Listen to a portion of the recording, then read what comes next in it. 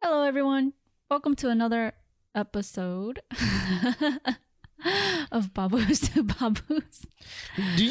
Are these really considered episodes? Or do you consider these episodes, or do you want to say like these? Welcome to another podcast, another Babus to Babus podcast. Oh no, I consider them an episode. Yeah, what is an episode? An episode to the podcast. Yeah, I know, but like, is episode like what's the definition of the episode? Like, is it like a? It's like a chapter. Yeah, okay, that makes sense. Yeah, when you say podcast, then it sounds like it's a different show every single time. Welcome to another podcast. Welcome That's to true. another podcast. So you have to open it up and say, welcome to another episode of Babus to Babus. I'm one of your hosts. My name is Babu Chi. And I'm also your other host, Babus, aka Sue. Welcome back. Okay, I really think we need to add that in our theme. What? Some type of Babus to Babus podcast, so we're not having to say our name over and over. I don't know, it just sounds really redundant. Mm-hmm. Anyways. Well, the thing is, it's kind of like you're introducing the people on the show. You know what I'm saying? Yeah, but then it's like, yeah, my name is Chi, but you could call me Babu. So you want a new way to say it?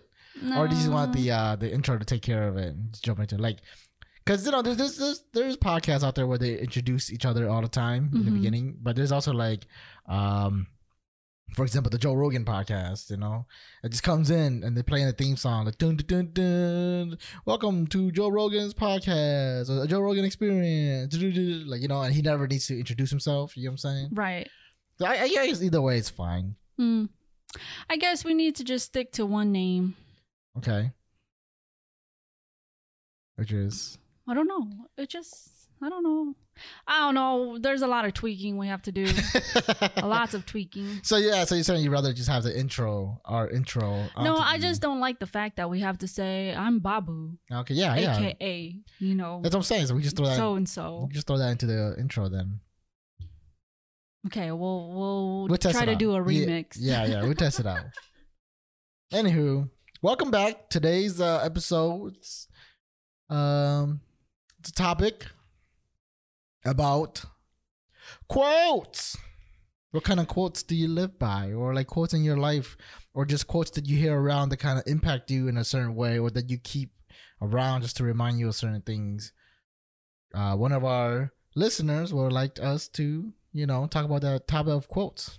Oh, they wanted us to talk about quotes that we morally live by.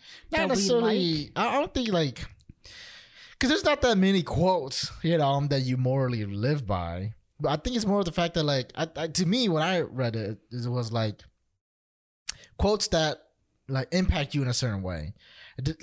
Certain quotes hit you harder. Certain quotes just reminds you of certain things. So just overall, just what quotes do you like?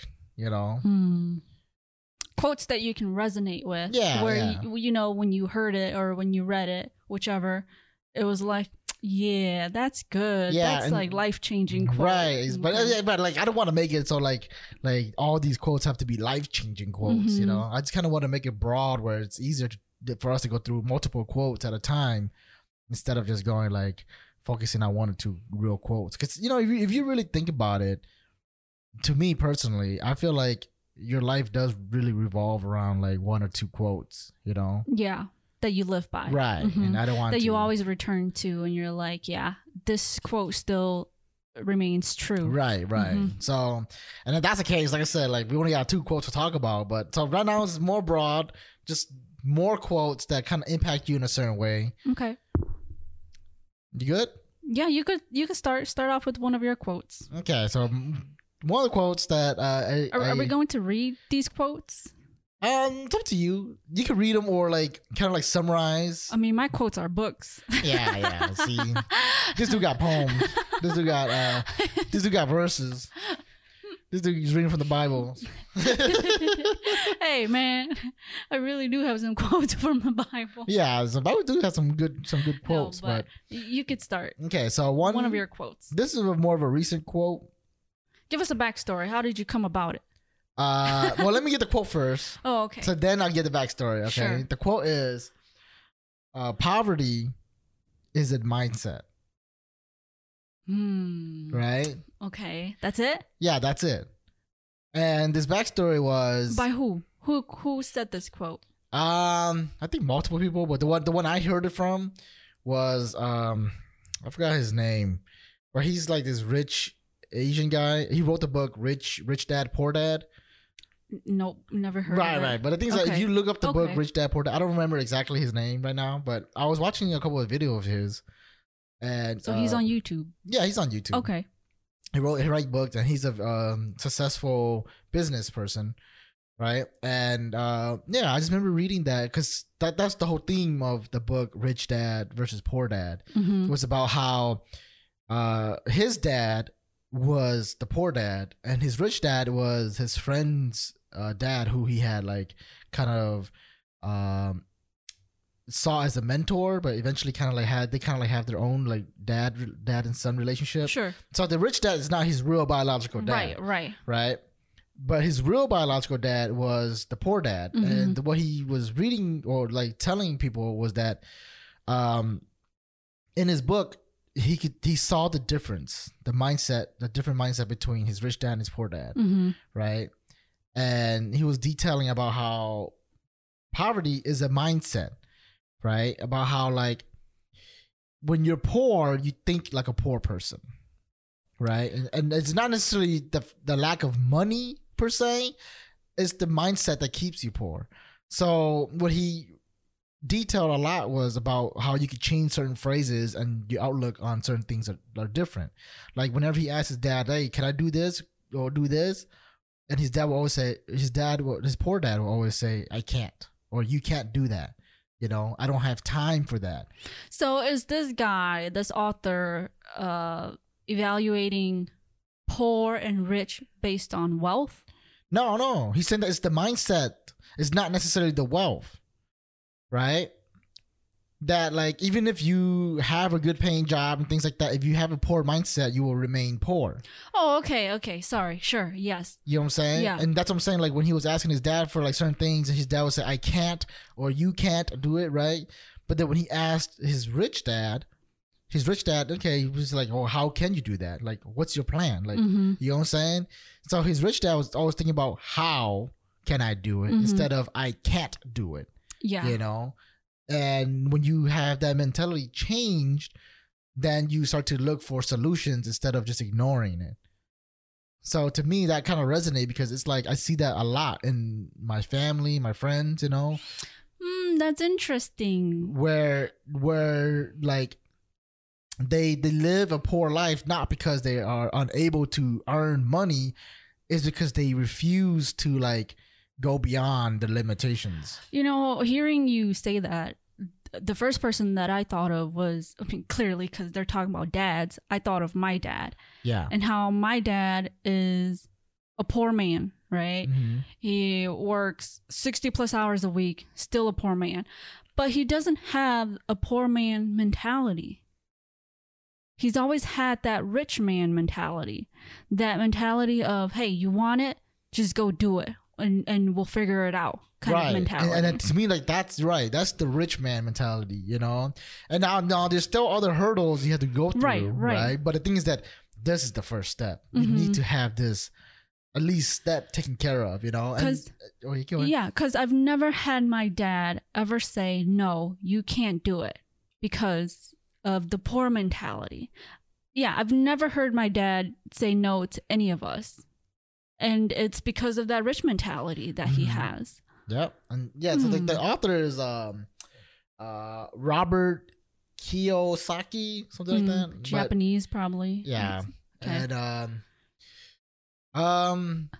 And you know, I think of my dad, mm-hmm. you know, and my brothers and stuff like that. It's like whenever I ask my dad for certain things, it's like, no, I don't have the money.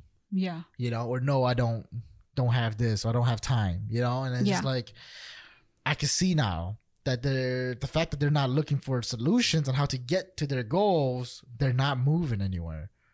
You know what I'm saying? They're refusing to take that first step to actually achieve these goals. And so it just kind of resonates me. It just reminds me, you know, or that I should really just try out and try to figure my life out and really just strive. How did you come across this book, this quote? Was it just because you were watching him on YouTube? And he was just like, and then he mentioned it in his YouTube video, and you're like, oh, okay, I can see that. I think it's like this is like around the time where I was kind of like still looking into stocks and stuff like that, and kind of like also looking at ways to compound money and things like that too. You know, like just to kind of like prepare myself for how to, I guess, use income to make more income in a sense. Okay. You know, use money to make money. How to invest money to make more money. Right. But not necessarily invest. It's more like what should be my thought process? What should my plan be? Right. And I was looking at YouTube at like these rich people and what they've done and their thought process and the things that, you know, that goes to their mind when they're just still trying to make it. You know, because once you make it, it's kind of like, I guess in a sense, a lot easier to make money once you have a lot of money. Yeah. You know, it's the hard step was actually making the first million. You know what I'm saying? And so and Robert came up because he was very prevalent on YouTube, and he was in the video, he was talking about that, how about being poor is not necessarily a money thing, it's a mindset. And that if you get out of that mindset, you have a higher chance of actually succeeding in life because you're not giving up all the time. Yeah. Okay, now you go. Oh, okay. So my quote is so I have a quote book that I keep, and one of the reasons why I keep this quote book is because I have this idea in my head that one day when I'm lying on my deathbed, I would reach over to the bedside table and hand the book over to my kids. A book of quotes? Yeah. And say, these were handwritten quotes that I live by. Hey, man, dude, you're like pretty much set for this podcast then. So I was actually inspired because of A Walk to Remember. You remember when the main character was dying, and then Landon, played by Shane West, showed up to her hospital bed, and she handed him a book and said, you know, here, read this. You remember that scene? Oh, no, I don't remember that. Okay, well, yeah. And I was like, maybe I should create a book of quotes so that when I'm dying, I'll be able to hand it to someone I love and say, these were the quotes I lived by. And it'll be all my handwriting. Wow. Yeah, I only have 5 pages, though.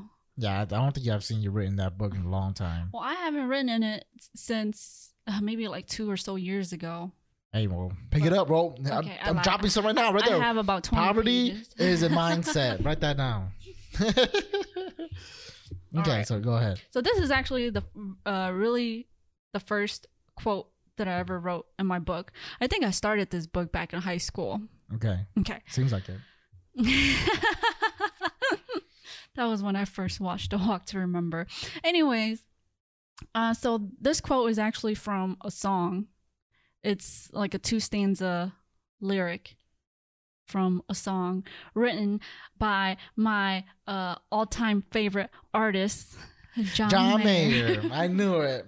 And it's from his song War of My Life.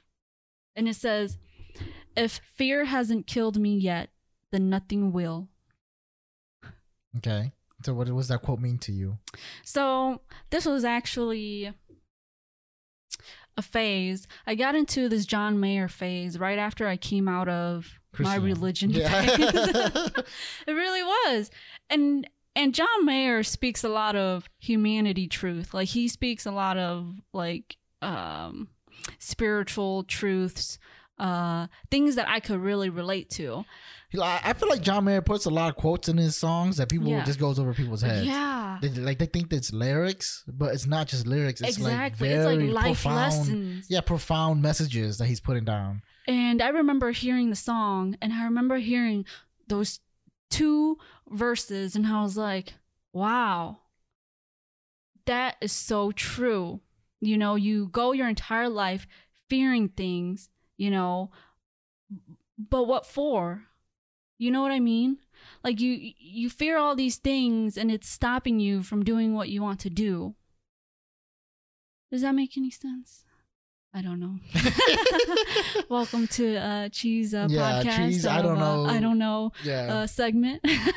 This is Cheese lost train of thought section where she will go on a subject and then I'll go on a somewhere tangent that has nothing to do with what I'm talking about. and then you get lost in your tangent and then you end up with I don't know what I'm talking about.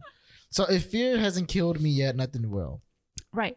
And to you is and I think my entire life prior to John Mayer was always about fearing the unknown and fearing God and fearing faith. And then suddenly I read this and I'm like, what the heck am I so afraid of? Mm-hmm. I guess it's kind of like a setting yourself free kind of quote. Right. Like the fear is your shackles to really true freedom. And once you get rid of that fear, you know, you really start to live your life now. You get what I'm saying? Mm-hmm. Thank you. Yeah. This is why we work well together. Yeah, you just throw words and I'll put a sentence. I'll make it into a sentence. Fish. Dinosaur. Move. John Mayer. I got it. No, but this song was really the pivotal moment where I was like, okay, I really need to stop waiting, really need to stop being so afraid to do things and just kind of just do it. Yeah, I like that. Mm-hmm. Okay. I'm done. Okay. You're next. Okay, this is a new one that I just got recently. And I like it. Okay, ready? This is like literally like last week. Okay. I heard this quote and I was like, oh, I like this quote. The shortest pencil is longer than the longest memory. Interesting. By who? By me. No, I'm just kidding. I think it's just a general saying. I heard it from this video, the YouTube video. For some reason, I was watching this guy drum, right? You were watching a guy play the drums? Yeah, plays the drums, okay. right? And then he was talking about how he write things down all the time. And then he said that quote, the shortest pencil is longer than the longest memory. Meaning that, you know, you always should write things down because writing things down will always last longer than your memory will, you know? Okay. And to me, it's like, that's true. You know, that's kind of something that I'm beginning more to do now is like write things down because I used to rely on my memory a lot. Like a lot of the things I do, I just keep in my head because I'm just too lazy to write down. But you don't keep a journal. I don't. But the things that I need to start putting my ideas down now. Oh, you need to start carrying one of those little notebooks. I that's why I have this black leather notebook. Right. That's why I have that jotting book, ideas and thoughts down right here. Yeah. You know what I'm saying? And you can see like I put some of this stuff in here that I never wrote before. So the notebook that he is holding only has 2 pages. I mean, it has some pages, but like I'm putting down like, you know, ideas of like, you know, character names and stuff like that in here. And it's really helping me to like remember, okay, like why did I write this down? You know, like, and then it joggles some of my memories like, okay, this is why I wrote it down. And things like that. So I'm trying to, in the process of writing more things down, I'm just kind of lazy to do it. Okay. All right. That's it? That's it. I just like it. Oh, that's a very simple one. Yeah. It doesn't have to be something like profound. Trying to decide which one. I have too many. Okay. Here's one. All right. Ba. By Baboos. Oh, by me. Why? No, I really wrote ba. Yeah. Why did you put that down? Why did you put that one down? Because I was telling you about how I keep a book of quotes, and then you were like, "Oh, put this one down," and that's what you said. So I put it down. It was memorable. Okay, so gibberish is a quote by me. Yep. It's a poem too called gibberish. Okay, this next one is short, but it's very profound too, and it's like I said, it's another one of those saying that people say all the time that I don't necessarily know who the original author is, but the saying is, forgive, but never forget. And that really helps me through life. You know what I'm saying? Like, because those two things are different. You know what I'm saying? I feel like growing up, especially during like middle school and high school, when I'm really going through like, really figuring out who I am, things like that. Like, I used to hold a lot of anger inside, and I never knew why. You know, well, I kind of guess like knew why, but I never knew like how to like let it go. And that saying really helped me because it's kind of like, look, you can forgive them, you know, let the anger go, but you don't have to forget that they've done things to you in the past, Yeah. you know, like, so it's like, it's more of a self-serving quote kind of saying, hey, like, forgive, let it go, but don't make the same mistakes again. Learn from them, you know, don't let these people back in your life till they can do harm to you again. Mm-hmm. So I like that one. That's one the like few main ones I still live by. Forgive, but never forget. Okay. So this one is from the Imp Oh, the Imp. Okay, be more by George R.R. Martin from Game of Thrones. Game of Thrones. It says, when you tear out, man, I can't read today, apparently. When you tear out a man's tongue, you are not proving the man a liar. You're only telling the world that you fear what he might say. I like that one. Mm-hmm. Yeah, I like that one a lot. Okay, next. That's it? Do you have anything? I think that speaks for itself, right? Mm-hmm. But does that have anything like personal to you?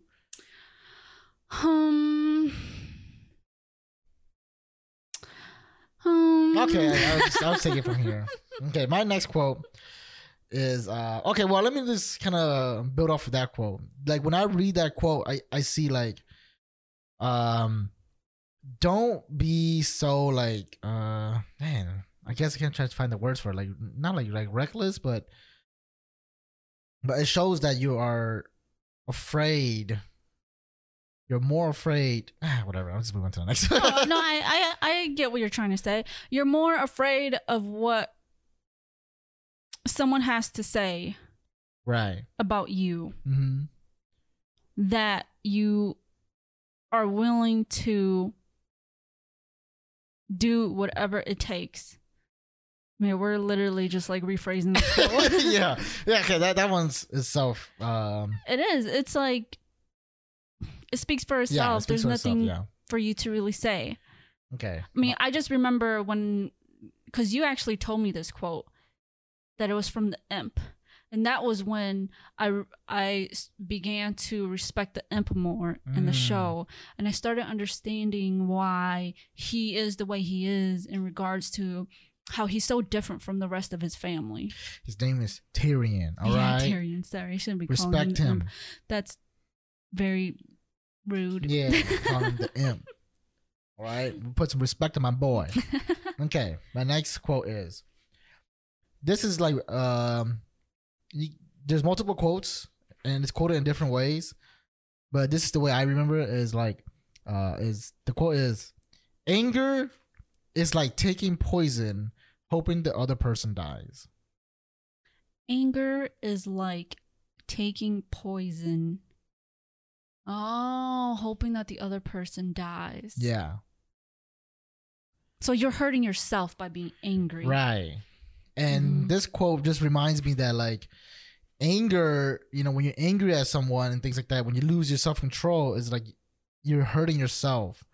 Or like whenever you're holding anger towards someone, they don't care about you, you know?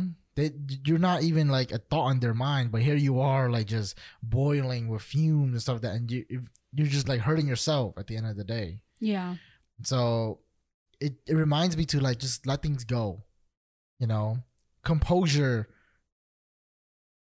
Have composure and do not let things influence the way you feel or the way you think about things, you know, and always just keep your composure about everything, and don't let anger take over and make the decisions for you, because they're most of the time not the right decisions. And to build off of that anger one, there's another one. I didn't write it down, but it's more like a thought process or thing like that, but it's not really a quote. And the way I think about anger now, it kind of correlates back to what our old podcast, where I feel like anger is always seen as such a terrible emotion to have, But I don't see anger as a terrible emotion. I see anger as a emotion that people don't know how to handle. So it always come out as a terrible as thing. a negative. Right. And the things that if you could harness the anger, you could actually benefit from it, because anger is a very powerful emotion, and used in the correct way will actually get you to the point, get you to succeed in life or succeed in your goals. And anger is really, like I said, like a very powerful fuel that you could use, but you gotta know that that's how it's used. It's kind of like fire in a sense, where fire could burn down a whole forest if used, misused. But if you use it correctly, it gives you warmth. It cooks your food. It creates all these things. Right. It becomes something positive, and not something so negative anymore. Right. But I think that all people see is the destruction fire can cause. Right. And it's another quick tidbit. If any of you guys ever watch Avatar: The Last Airbender, that's what they learned. When Zuko and Aang lost their fire, when Zuko lost his firebending ability, and Aang was too scared to use fire, because all Aang saw was the destruction of fire. And when they finally went to go see the Dragon Masters, and the Dragon Masters showed them that all those beautiful colors of fire, Zuko understood that fire isn't anger, it's passion. You know what I'm saying? It's his passion. It's about all these feelings in one, all the emotions in one, all the colors in one. And Aang saw that fire wasn't just about destruction, it's about beauty. It's about life. And that's how they're both able to get their firebending under control. Wow. You just did an unintentional review of the episode. Anyway, okay, you go. Spoilers. Hey, if you haven't watched Avatar now, it's too late, dude. That show came out like 20 years ago. You should have been seen it. Hey, I've never seen it until we watched it like a month ago. Right, which is why I never said anything about it until after you've seen it. See, so no spoilers. Okay, go ahead. So my quote is, "Half my life is an act of revision." And what I take away from that was, this quote is actually from a book, from The Fault in Our Stars. I read that book. Yeah, you did, surprisingly. But I don't know, when I read the quote, instantly I thought of, dang, that's true. That we spend most of our lives trying to fix mistakes that we've made in the past, or trying to make up for things that we couldn't do in the past, and we're trying to change that, right? Yeah. And so it kind of altered my mindset, where I'm like, okay, well, I need to stop looking at my past so much and start looking more into, the present and where I want to be in the future. Does that make sense? Yeah, focus more on the revision part, not really the past. Right. But see, when I hear that quote, it resonates differently for me. When I hear that quote, it's like, it's okay to make mistakes. It's okay to revise all the time. It's okay to try things and fail, and it's okay to make, go out and actually make mistakes, because half your life is about making mistakes and being revised to try to become this better person. Right. Yeah. So that's what I get. Yeah. Not necessarily like stop looking at your past. More of like, it's okay to make mistakes. Yeah. Okay. That's it. Okay. My next one. Don't mistake my kindness as weakness.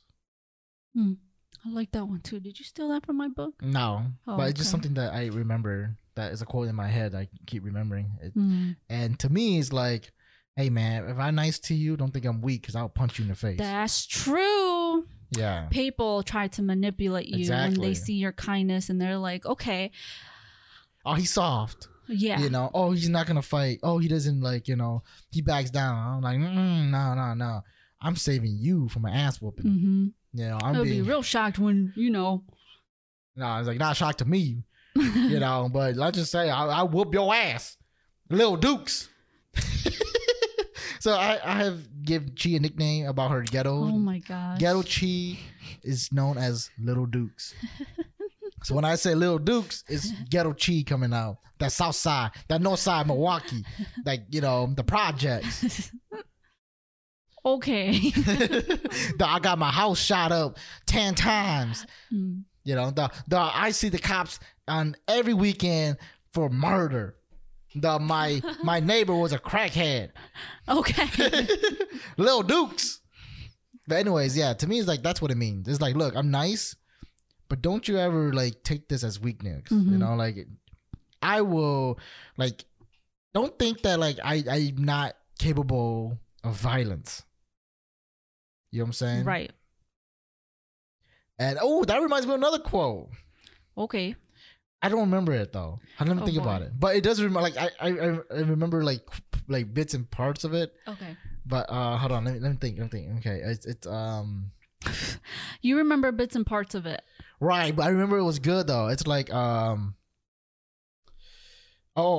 there's a difference. It's I kind of like jumbling it now, right? We're mixing it up to kind of make it my own. Mm-hmm. But it goes something like this. There's a difference between peaceful and harmless. Okay. Okay. Harmless means that you are without harm. You don't know how to harm. Peaceful means that you understand harm. You are harmful, but you choose not to harm. All right. And that's what that's kind of like back to this. Don't take my kindness as weakness, because that's how I am. I'm peaceful, right? I am capable of harm. I am capable of hurting you, but I choose not to, and that's what makes me peaceful. Don't mistake my peace as harmless. I'm very harmful. I just choose not to be. So that's a good one. Mm-hmm. Thank you. See, look at that. I'm just popping quotes left and right, baby. Okay, you go. Okay, please. Well, mine isn't a quote. It's actually a story, but I'll just summarize it the best that I possibly can in Spark notes. in Chi form. It might be just as long as the story. Yeah. Anyway, so I was asked to read this quote or this story and to give my opinion of what it meant. And the story was basically about a cocoon. I told you this. Oh, I don't know. It's quite long, but in summary, okay, yeah, it's of a cocoon. Wait, hold on. Before you keep going, sorry to interrupt, but is there an author? Like, is there like a place? No, it's just a general. It's one of those like general cliche stories okay. that people bring up in like lectures and things like that. You know. Sorry. Okay, yeah. Continue. It's the story of a cocoon, and there's a lady that is actually observing this cocoon. Kind of. What's the correct term? Tending to the cocoon. They're not tending to the cocoon, but they're watching to see this butterfly come out of it, right? Mm-hmm. What's the word? It's not hatch, because hatch is an egg. Just okay. Let's go with hatch. Sure. And she was given this time frame. She was told that, okay, this butterfly is supposed to come out of this cocoon by 3 weeks or so, right? And it's been 3.5 weeks, and she's starting to get worried. So she's like, oh, maybe this butterfly is having a hard time coming out. She sees it moving, she sees the butterfly moving, but the butterfly can't come out of it. So she decides, okay, she's gonna, kind of help this butterfly and just kind of trim the size a little bit so that it could have an opening where it can kind of, come out of. And she did that. And so she noticed that the butterfly was slowly, kind of pushing its head out, pushing its wings out, but it was still struggling. It was still having a hard time. So she was like, okay, I'm just gonna help you a little more. So she opens up the cocoon just a tad bit more. And now the butterfly is coming out, and eventually the butterfly is hatched from this cocoon, right? But now, because of the fact that the lady helped this cocoon open up, this butterfly wasn't able to build its wings the way that it should have to fly, right? Yeah. And so now this butterfly cannot fly, cannot travel, cannot migrate, and cannot, basically get its own food like its other relatives. And the story says, what do you think about the story? Did the lady diminish this butterfly's quality of life by helping it, right? Right. And I remember a lot of people talking about, you know, the theme of the story is that, you know, you shouldn't be offering your help too much because then you'll kind of, oh man, what's the word? I'm not getting words today in my vocabulary. You're preventing them from growing, right? And so they're blaming this lady, saying that the lady, because of how much she helped the butterfly, she didn't allow the butterfly to grow. She didn't allow the butterfly to go through its own experiences, to go through its own mistakes, blah, blah. And that's why it stunted the butterfly's growth. Right. Right? And I don't know, when I read the story, I saw it from a completely different perspective. Because they were seeing this butterfly as a victim. Right. And I saw it as, oh, this lady was just helping the butterfly, right?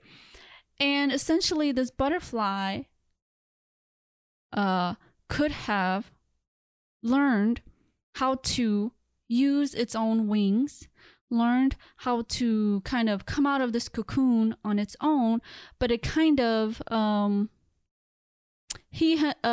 itself stunted its own growth because it chose to rely on this lady. Does that make any sense? Yeah, I get what you're saying. You so saw it more as like a reversal, right? Where story. Like everyone was blaming the lady, but they don't see that the butterfly is just as to blame, right? You know what I'm saying? And they're trying to, you know, I feel like it's like they're trying to play victim when in reality that's not really the case. You know, instead of looking inward and what to do with your situation, you blame people who put you in that situation to begin with, right? Who aren't necessarily doing that to hurt you. You know what I'm saying? So I kind of see like strict parents.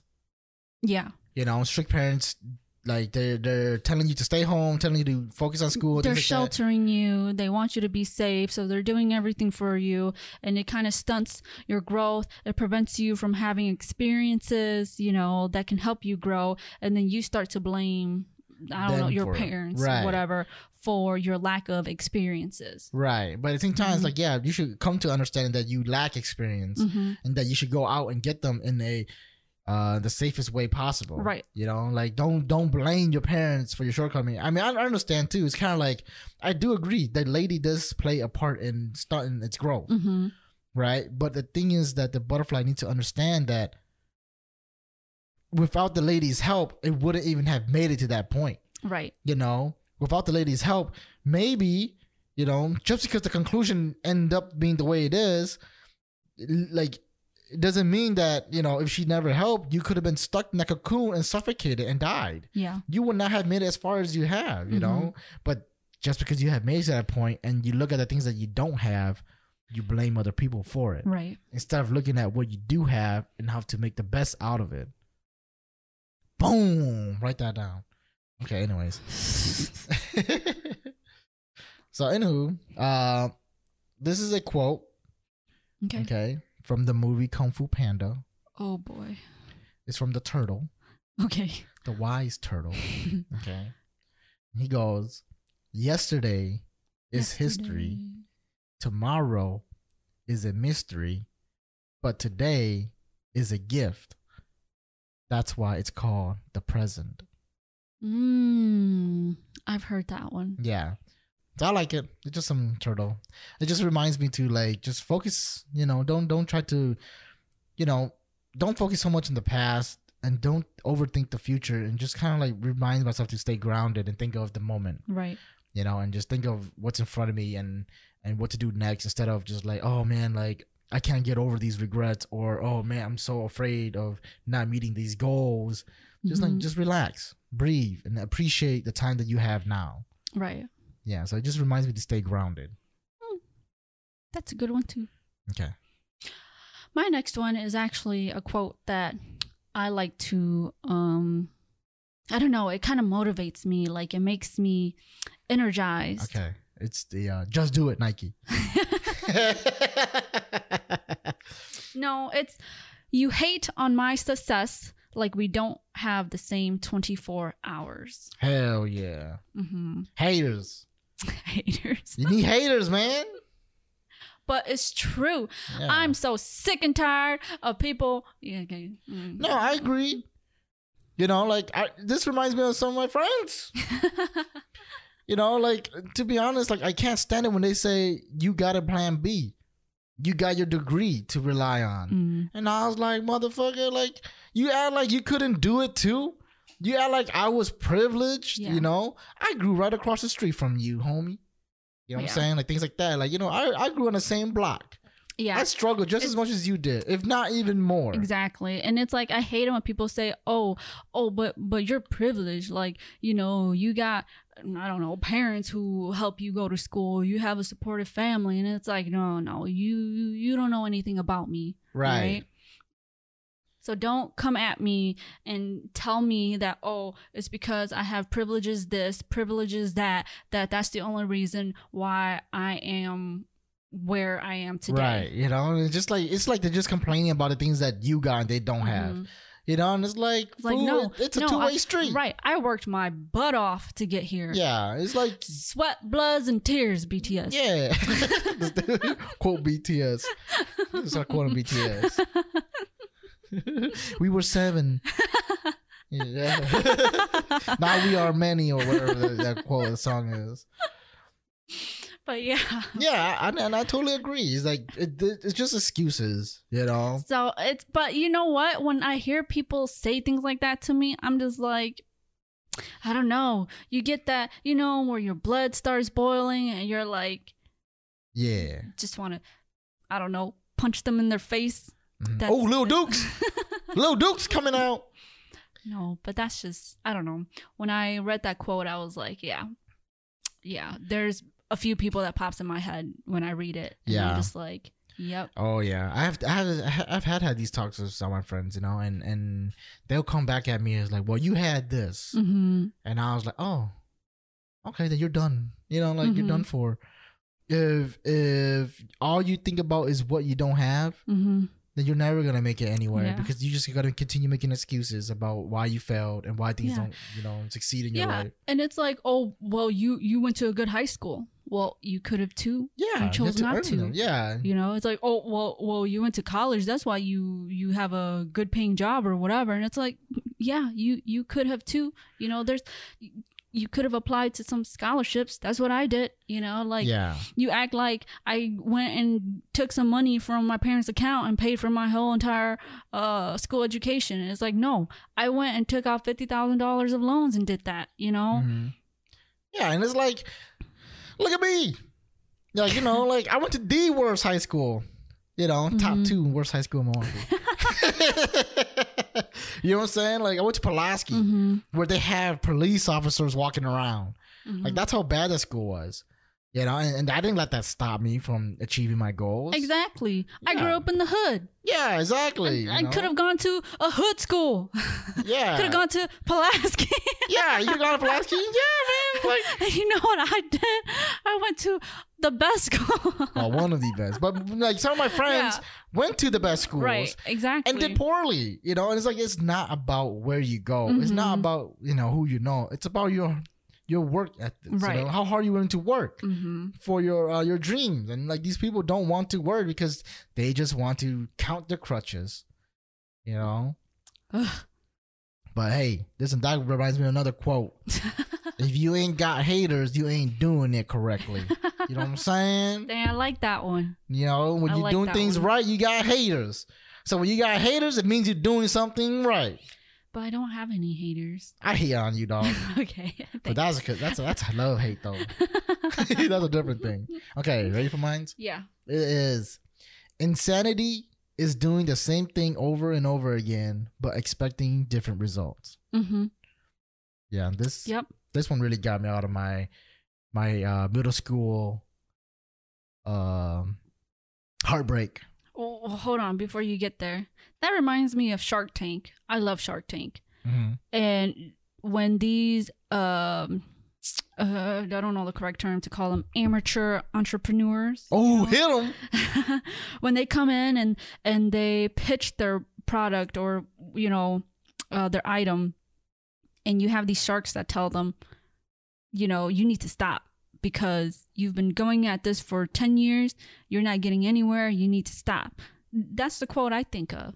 Oh, okay. Is the insanity that these people are so invested in something that's not working because they've made themselves believe that, okay, this is going to be something that's great. And that's a scary thing because you have to be passionate about the things that you're invested in, Yeah. And it's passion like that gets you to the top. But sometimes it's also passion like that makes you insane. Yeah, that gets you to the bottom. Yeah. It goes both ways. Yeah, that's why I think of this balance of ambition and being real. You need your ambitions to help you climb. Being real is what gets you there. Ambition is that goal of climbing the mountain, and then being real is how you get there. Yeah. So, but going back to what I was saying, like this quote really gets me through my middle school heartbreak because it's like it reminded me of everything I'm doing for the sake of, I guess, quote unquote love, right? It's the same thing, like I'm just doing it over and over and over again, and I'm expecting her to realize and and fall in love with me like the way I love her, but the thing is that I'm in a loop, it's like I'm trying to do the same thing over and over again, expecting the different results, but that's not how it works. And then also your thing too, where like be mindful that you're willing to change your plans, or just be more open to the idea that sometimes your plans are not, might not work out the way that you want it to, right? And that you have to accept failure when failure is there, right? Like, don't ignore it, right? Don't just say like, oh, it didn't work, so it just means this. Like, I didn't do this, I didn't do this. It's like, no, it didn't work because the idea itself doesn't work. Don't be overzealous on your ambitions that you refuse to see and acknowledge the failures that comes with it. Right. Okay. And then going off of that, I have another quote. Oh, okay. This one says, "You want the person to become the ideal person, but not the ideal person to become the person." Damn. Hit me. Hit it again, dog. I got lost. Read it again. It says, "You want the person to become the ideal person, right? But not the ideal person to become the person." Dang. Dang, that's deep. Who said that? You did. I know I did. I was just putting myself. You were being egotistic. Hell yeah, dude. I was just putting myself back on that pedestal. You know what I'm saying? You're so annoying, dude. I swear. Hey, man. Most annoying person I don't get these very often, all right? You know what I'm saying? I gotta take it when it comes. You know what I'm saying? I gotta take these small W's. All right. I take L's all the time, but every time you get these small W's, you gotta make the best out of it. And that quote is very true because when I first met you, right? Yeah. I liked qualities about you because those were the qualities that I was looking for, right? Yeah. But then this stems back to a conversation that we were having in a previous podcast where people would be attracted to another person solely based on physical looks, right? Yeah. But that person doesn't have any of the qualities that they like, right? And then they try to kind of fix those qualities into that person. Yeah. And try it doesn't to change them. Right. They try to change them and it doesn't work that way. And I have a lot of friends, who have had issues in relationships because of simply that, where they're attracted to this guy or this person, whatever, and this person is not their ideal person because they don't have attributes right. that they like. Certain qualities, yeah. So then they're trying to change the person, or they just make it up in their head that, okay, this person who I want to be who I want to be with, because I'm just going to believe that that's what they have. Does that make sense? Yeah, I get what you're saying. It's like they're refusing to accept the person they're with as who they are. Mm-hmm. And they're only with that person because they try to push them to become this ideal person Right. they have in their head of who that person should be. Right. And that's kind of why I said it, when I brought up that quote. It's like, and I see this a lot in relationships too, because I've seen it in my older brothers and them, where they try to change each other. Mm-hmm. And they're like, why aren't you like this? Why aren't you like that? And it's just like, that's the problem, is that you're trying to change him. You're not acknowledging why he is the way he is, or why she is the way she is.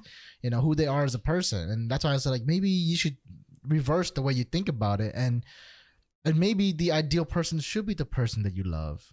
The ideal person is the person, not the person trying to be the ideal person. You know what I'm saying? Mm-hmm. Your ideal person should be the person who has flaws and not perfect. Right. That should be the ideal person, not this perfect being that no one could reach, because then you're never going to be happy. Mm-hmm. Because the moment you see a flaw appear, it's like over, Yeah. That's why. Yeah. I Okay. agree. Here's the one that I live by. It is better to be hated for what you are than to be loved for what you are not. Mm-hmm. And that's just me, man. That's just like the previous quote. Wow. Oh, that I yeah, said. yeah. Very similar. But this one is more of like a inward thing, I feel like the last quote is more about your being like just loving your partner for who they are, Mm-hmm. and really trying to find that partner. This one's more like a self thing, where it's kind of like, just be real. Yeah. Don't try to chase clout or try to be fake and stuff like that. Like, be yourself. Like, if I go to a party or something where like I have friends and stuff like that, like I'm trying to impress, like I'll still be me. Yeah. I don't want them to like me for this person, this fake person, this fake persona I put up just so that I can receive likes. It's like, forget that. I'd rather be happy in my own skin. I'd rather be hated in my own skin, than project this projection of me that's fake, but everyone loves, because then it's like no one loves you for who you are. Mm-hmm. They only love you for this person who's not you. Yeah. Yeah. Got another one? Mm-hmm. Okay, go. So I've had this quote in my book for quite a while. Oh, damn. Okay. And I really like it, and based on the context of where I read it from. But there was a moment that happened to us recently where this quote was very profound, right? So I'll just read it. It says, "Silence, the most loaded sound in human history." Dang. What does that mean? So it brings me back to the situation where we had with some friends, and an argument Okay, pursue, yeah. Mm-hmm. right? And it was kind of just a conversation between a couple, and one of these significant other. Yeah. One of these significant other.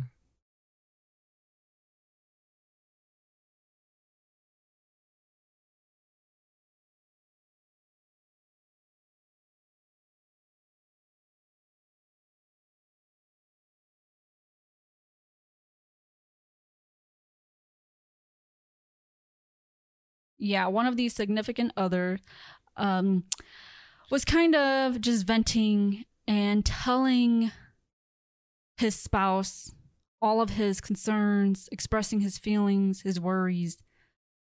And he said, "What do you have to say?" And there he was met with silence. Yeah. Damn, that destroyed him. It destroyed me. Yeah.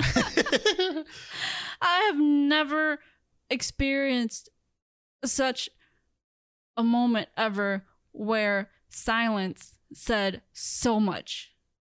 I have. Okay, is this a joke? No, not a joke. Okay. It's sort of a joke. Okay. It was when it's in John Wick. Okay. Yeah, right? Oh yeah, yeah. I know when which the scene guy you're called, talking he about. was like, "Hey, man, sorry, this is the first John Wick." He's like, you know, my son did all this stuff, and you know, yada yada. It's like, come on, like, just be cool, we cool. And John Wick didn't say anything, just hung up. And then the Russian boss turns around, and I guess his advisor is like, "What did he say?"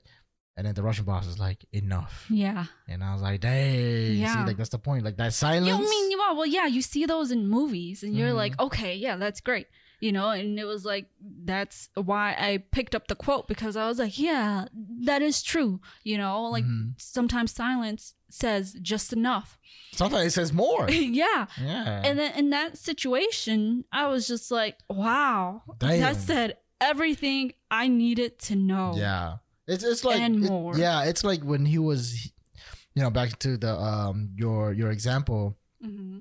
Yeah, he was being He's being vulnerable. yeah, vulnerable. And He's being then very vulnerable. and like there was a time where like she could have came in and really comfort him and changed the whole thing around, but man, that silence. The silence actually scared me. Yeah, because it was like, damn, that's what she thinks. You know? It's like, you're not worth the words. I got nothing to say to you. It's like, you know, when someone sends you a message on Facebook and they You leave just- you on red, Yeah. the silence, Mhm. that says a lot. And I do that on purpose sometimes. You know, when Yeah. people would send me a message and I would just leave it on red, because that says everything you need to know All about right. how I feel. So, all you listeners who have been left unread by Chi, she knows. She Yep. did it on purpose. Yep. She hating on you guys. All right. This is the last one I have written down. I have like a couple more, but I don't know, maybe another time. But this one is tell the truth, right? Tell the truth so you don't have to remember anything. Yeah.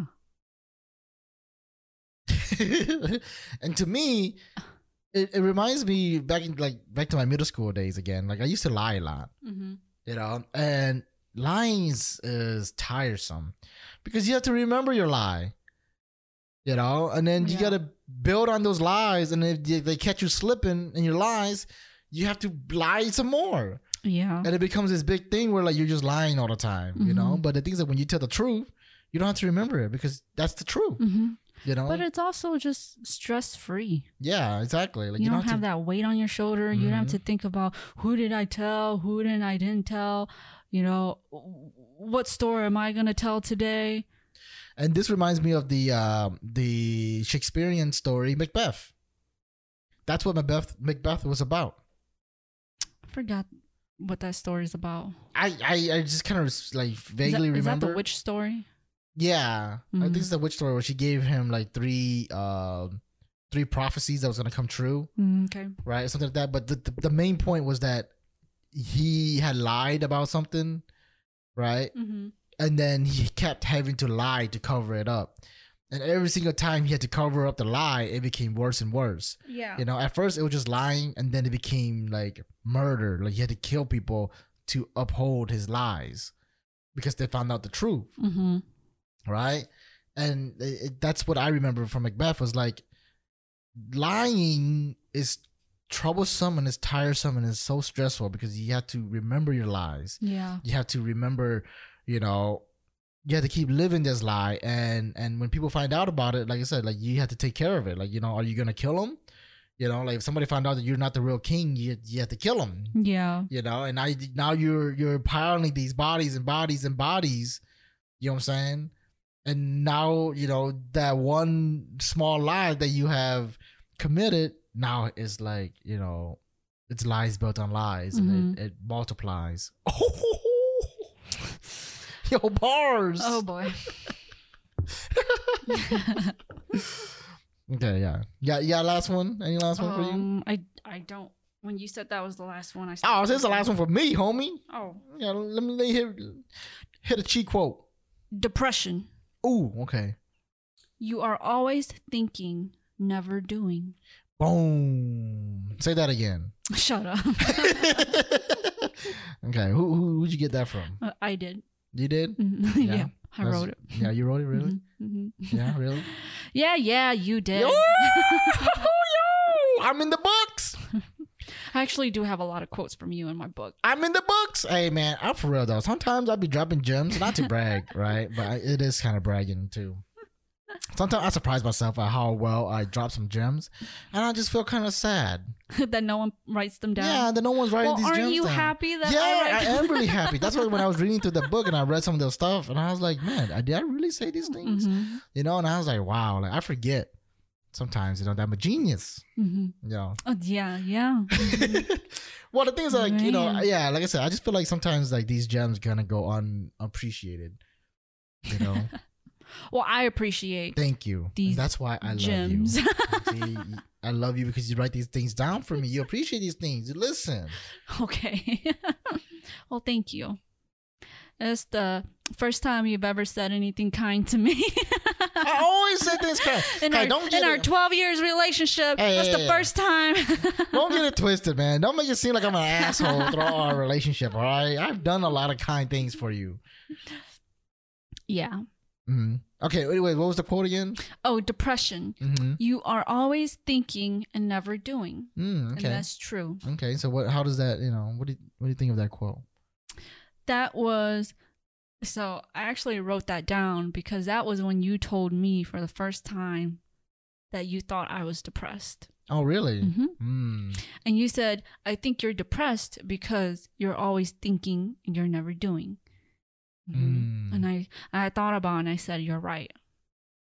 I need to get my shit together. Hell yeah. And, you know, and the things are like I said, like these things come from experience. You know, because I have to deal with my depression all the time, and that's one of like the how you say it, variable, a similar variable, a variable that always comes around all the time. Okay. You know, a variable that always affected me was the fact that I was always overthinking things. I was always just sitting in my room thinking about things and just laying in bed thinking about things, and I'm not living my life. I'm not out doing stuff, you know. Yeah. And to me, I was like, oh, you're always thinking up of these scenarios that you should be doing, or thinking of these ideas that you should have already, you know, have completed, or, you know, things that you should be doing, but you're not because you're depressed. Yeah, because you're depressed. And it's like, man, like, I need to get out of this. I need to start doing stuff. I need to start actually working towards these goals, because if I'm just sitting here thinking about these goals all the time, it's not going to get done. Yeah, it's not going to get done. So get up and do stuff, you know. If you're stressing about, you know, even small things like dishes, like the sink is always dirty, it's like, clean it. Yeah. You know, just start cleaning. You know, like just start doing stuff, man. Yeah. All right. Well, that was, you know what? Let's end it on a good motivational note. All right. You guys, you know, don't be like, if you guys are depressed, give yourself a fighting chance. You know, like, eat healthy, go exercise. And I'm not saying like these are the things that will cure your depression, but these are the things that give you a fighting chance against depression. When you're not doing any of these things, when you're not looking after your health, you're deteriorating away, and your mentality is also deteriorating away. So your mentality is also deteriorating away. You know, so work on your physical body, stay healthy, and also stay mentally healthy. They both coincide with one another. When you eat like shit, it affects the way you think. You know, and when you eat healthy, it also affects the way you think. Having kind words for yourself, you know, and just be out there and do stuff, man. Yeah. All right, Chi. Anything motivation? Boom, Chi, go. Motivation. Peace. Jesus. Love. What's the other one that people have? No. Oh. You know, when you go into someone's home and they always have peace. Oh, it's live, love, laugh. That's live, love, laugh. Ugh. Dude, I would just want to punch people with that up, man. We'll end it on that note. Yeah, live, that's love, laugh. All right. Well, until the next time. Catch you guys later. Peace.